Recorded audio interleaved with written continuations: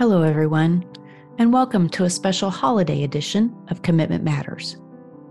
We wanted this episode to be our holiday gift for you as you wind down this eventful year, one that for most of us has passed by far too quickly, and to have in your mind as you set your sights and plans crafting your new year ahead. So we had an idea to ask some of the leaders in our industry, some of whom have been our guests here on the podcast and some who have not, to share with you some of the best advice they've ever received. Now, our ask was open and simple. The advice they shared could be personal or it could be professional. But we wanted to know something that had been handed to them along the way, that they've used time and time again along the course of their life. And boy, did they come through for you. I think you'll find some true and wise gems in this collection. It's always amazing to me how we birds of a feather somehow manage to flock together.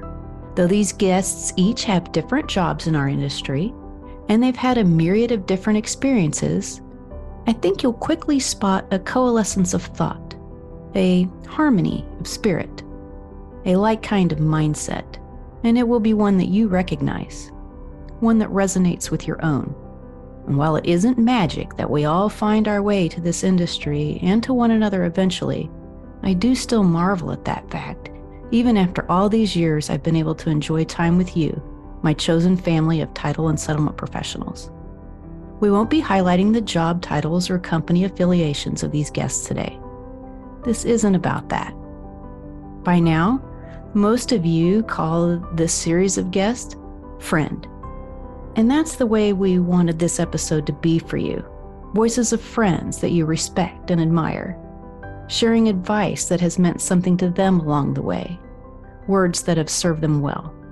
So please enjoy this episode and a few minutes of philosophy from friends. The lovely Ann Anastasi starts us off demystifying the fundamental truth that rests at the heart of providing exceptional customer service. As I traveled the country over these many years giving speeches about customer service, I came to realize that exceptional customer service comes down to one unexceptional tenet: simple human kindness.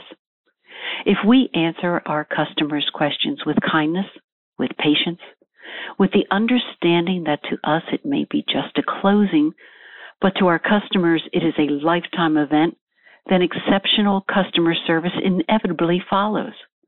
I was getting gas one day, and a woman of a certain age walked by me. She was beautifully dressed in a pair of tan pants, a crisp white shirt, and I told her how nice she looked. She started to cry.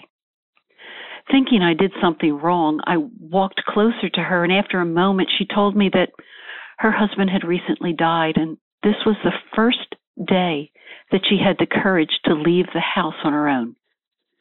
She said, "You do not know how much your kind words mean to me." A simple word, a simple gesture, a simple act. Gather your employees together once a week and ask them what simple act of kindness they showed over the past week. You would be surprised how the environment in your office will blossom into the greatest place to work and the best company to use. Thank you, Ann, for your heart-centered leadership. So many of us have been shaped by your words along our path. Now, for any of you that have been closers, you'll recognize the importance of another aspect of customer service, highlighted deftly here by Jim Kellison. The best professional advice I ever received was always to remember that being right doesn't always carry the argument. Many times, logic will not win, and sometimes you have to simply accept it and move on with the decision that's been made. Oh, Jim, you're so right about the whole right fighting thing.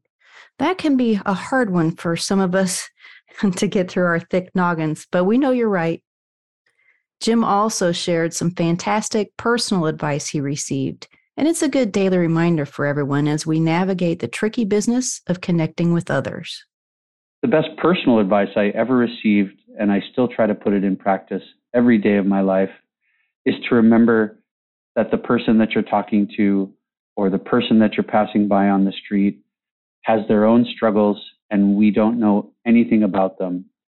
Always treat everyone you speak to with deep empathy and try to remember that their problems are not your problems and vice versa, and that empathy goes a long way towards treating other people in the world with respect and fairness. Are you sensing a theme yet? Part of why I love our industry so much is because of the enormous hearts of those who work in it. Several of our guests shared advice from their dads, too, which is great. Dads tend to give really good advice, even if it takes us years or even decades sometimes to realize just how wise our dads really were. Friend of the podcast, Chuck Kane, shared some great advice from his dad that helped shape Chuck's own philosophy of work.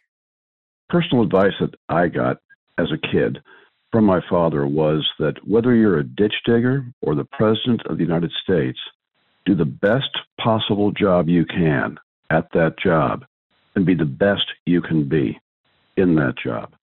Not only did it teach me that you have to do your very best and make your best efforts, no matter what you're doing, but also that you respect others for their work, regardless what role they have, because every role, every job, every person is important. Staying with the professional advice theme, we had a written submission from another friend, Jim Russick, who touches on the importance of engagement and involvement in your chosen profession. It goes like this. The best professional advice I ever got came from an early mentor of mine, John Thornton. We formed a friendship through the United States Air Force when I was on active duty and he was a reserve JA attached to my office. This was 6 years prior to my entering the title insurance industry. We never worked for the same underwriter, but John was very wise and appreciated that industry leadership benefited all. His advice to me was to get involved with the Florida Land Title Association and the Real Property, Probate, and Trust Law section of the Florida Bar. I protested because I was with a small company and the only Florida underwriting counsel. John didn't care. In fact, he insisted, and I followed his sage advice. This has led to my holding a number of positions within FLTA. I began on governmental affairs and ultimately chaired that committee. I did multiple stints as a member of the board. I chaired the FLTA Forms Committee, the Insurers Committee, and ultimately served as its president. I have served on the Executive Council of the RPPTL section of the Florida Bar, sat on multiple committees, and been privileged to have a meaningful voice for roughly 30 years. Following John's advice got me involved with the ALTA, where I have had the distinct honor of serving on the Forms Committee for almost 20 years. So all of this ties into the best piece of personal advice I ever got, which was given to me by my father. He retired from the practice of law after 30 years and regretted having done so for the rest of his life. He said, "Don't retire too early." And by that, he meant to cherish purpose in life and pursue that purpose for as long as you can. I continue to follow this advice to this day. I am privileged and appreciative of the people I get to work with, and I am blessed to have a purposeful career in a vital industry. In short, Jim sums up, stay engaged, give back, leave tracks, encourage others, live a meaningful life. Thanks, Jim. I love how you successfully wove together the advice from your professional mentor and your father into your own philosophy and outlook. And thank you for the tracks you're laying down. Wayne Stanley is next up, and he shares 2 pieces of dynamite professional advice that I know you'll be quoting at some point in the future. Wayne? I was once told that you can never turn down a job that you haven't been offered. And I think this has always been interesting to me as I've had many conversations throughout my career and personal life that might benefit me or might not as I move forward. It was an interesting thing to think through. I think a lot of times when we have the opportunity to have a conversation about a potential new role or to volunteer with a new organization or even to make decisions within our families, we hold ourselves back. And I think that a whole idea of you can't accept a job you haven't been offered means you hold all the keys. And so that's something that I've used a lot in my personal life and in my career. And I think that it's something that I hope can help a lot of you too. The best professional advice I ever received was that it takes 6 months to understand what a job is and 12 months to be good at it. This has been incredibly helpful to me to give my own self patience and understanding as I go through new career opportunities and changes in my professional life. But it's also been super helpful for team management to get new hires to understand that it really does take a long time to wrap your hands around what a job actually entails, and then that much more time to actually be good at it.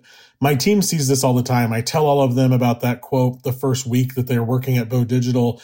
And sure enough, within about 6 months, they're like, I think I'm starting to get the hang of this. And about a year into it, I find myself saying, you are really good at what you do. And so I think that it's definitely true. 6 months to understand what your job is and a year to be good at it. And if we can all keep that in mind, I think we'll have a lot more patience as we move forward in any of our professional endeavors. Thanks, Wayne. Those are both fantastic. And I love how those thoughts can bring clarity of mind into some traditionally jittery situations. Now, while we're in the lane of professional advice, Shauna Cardello shares some concise and important thoughts about hiring decisions, staying true to yourself, and charting the course of your own destiny. Hire for the culture in your office. You can always train somebody in a specific industry. Set boundaries for yourself and don't let anyone cross them, including yourself. When you are at the top of your game, there will always be somebody nipping at your ankles. Kick them off, move forward, and keep your eye on the goal. Thanks, Shauna. Sometimes we can get bogged down in decisions that we shouldn't really get bogged down by. And I think the next time we start doing that, we will remember your words and just keep moving in the direction we know we want to go. All right, listeners, we have 4 more pieces of advice for you to send you into your holidays, and there really isn't much I need to say about them. So I'll just hand it over to Cornelia Horner, Allison Gareffa, Diane Tom, and back to Ann Anastasi once again for their thoughts on respect, legacy, and empathy. Take it away, ladies. Early in my career, my boss, Senator Heflin, taught me about respecting people. When I was the intern coordinator, we always took our interns out to lunch in the Senate dining room. When we'd get there, everybody in that place was making such a fuss over the senator. They loved him. And so once we got seated, he always worked it into the conversation for the group. You can tell a lot about folks by the way they treat their waiters. And he was trying to make sure that we all knew that he meant every person deserved your respect, no matter who they are. He was a great boss. We certainly could use a few more like him in the Senate right now. The best advice I ever received was actually not spoken to me, but it was modeled. My first job out of college was on Capitol Hill working for a member of Congress. His name was Ike Skelton. He was from Missouri. What I noticed in just a short time after starting to work for him was that he would interact with the chairman of the Joint Chiefs or the president the same exact way he would with the janitors in the Capitol complex. Such a good reminder that people are people and everyone should be treated with respect and kindness. I've carried that with me in my own life, both professionally and personally.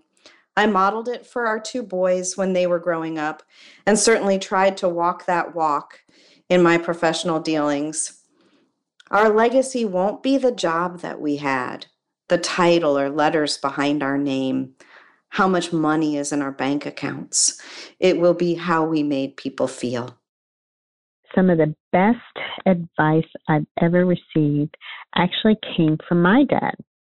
And my dad was an immigrant who came to the U.S. in 1959 from Ireland with barely any money in his pocket. And he was coming because he was told there was gold on the streets. He arrived in Philadelphia with my mom, who was also from Ireland. And they were married, had 5 children, started a business. And one thing he used to say to me, even, when I was in high school, when I was in college, pretty much my whole life, and it stays with me today, that this is America. You can be anything you want to be in this country as long as you're willing to work for it.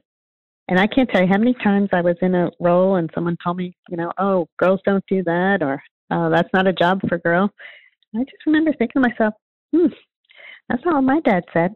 And I plow ahead and do it. So I think I was very fortunate to have that advice, and it has served me well. And I don't think I'd be where I am today without that, sitting in this role as a CEO. So my dad is still with me today, although he does have dementia, but I think about that often. So thank you for the opportunity to share that advice. Take care. Bye. When I hear or read a great quote or a smart turn of phrase, I write it down. And I often go back and reread my collection of thoughts. Some inspire me, some make me laugh, some calm me, but all move me in some way. Out of all of the citations I have saved over the years, this one, which has been attributed to the voices of the people of Bermuda that rose up against segregation in the 50s, by far is my favorite. And it goes like this: the conscious effort of ordinary people choosing to do extraordinary things. Think how this thought can be used in life and in business when you and your staff are facing challenging times. The conscious effort of ordinary people choosing to do extraordinary things. Well, there's nothing I can say to ever top this wonderful collection of life and work advice, so I won't try. My heartfelt thanks to everyone who shared their valuable wisdom with us. It's my pleasure to know and work with each of you. I would have loved to have met your dads too, and your mentors. Thanks for conspiring together to create this wonderful gift for our listeners. And listeners, feel free to share this with your staff and coworkers too. Because paying it forward matters. Making meaning in our work matters. And what you do really, truly matters. Happy holidays.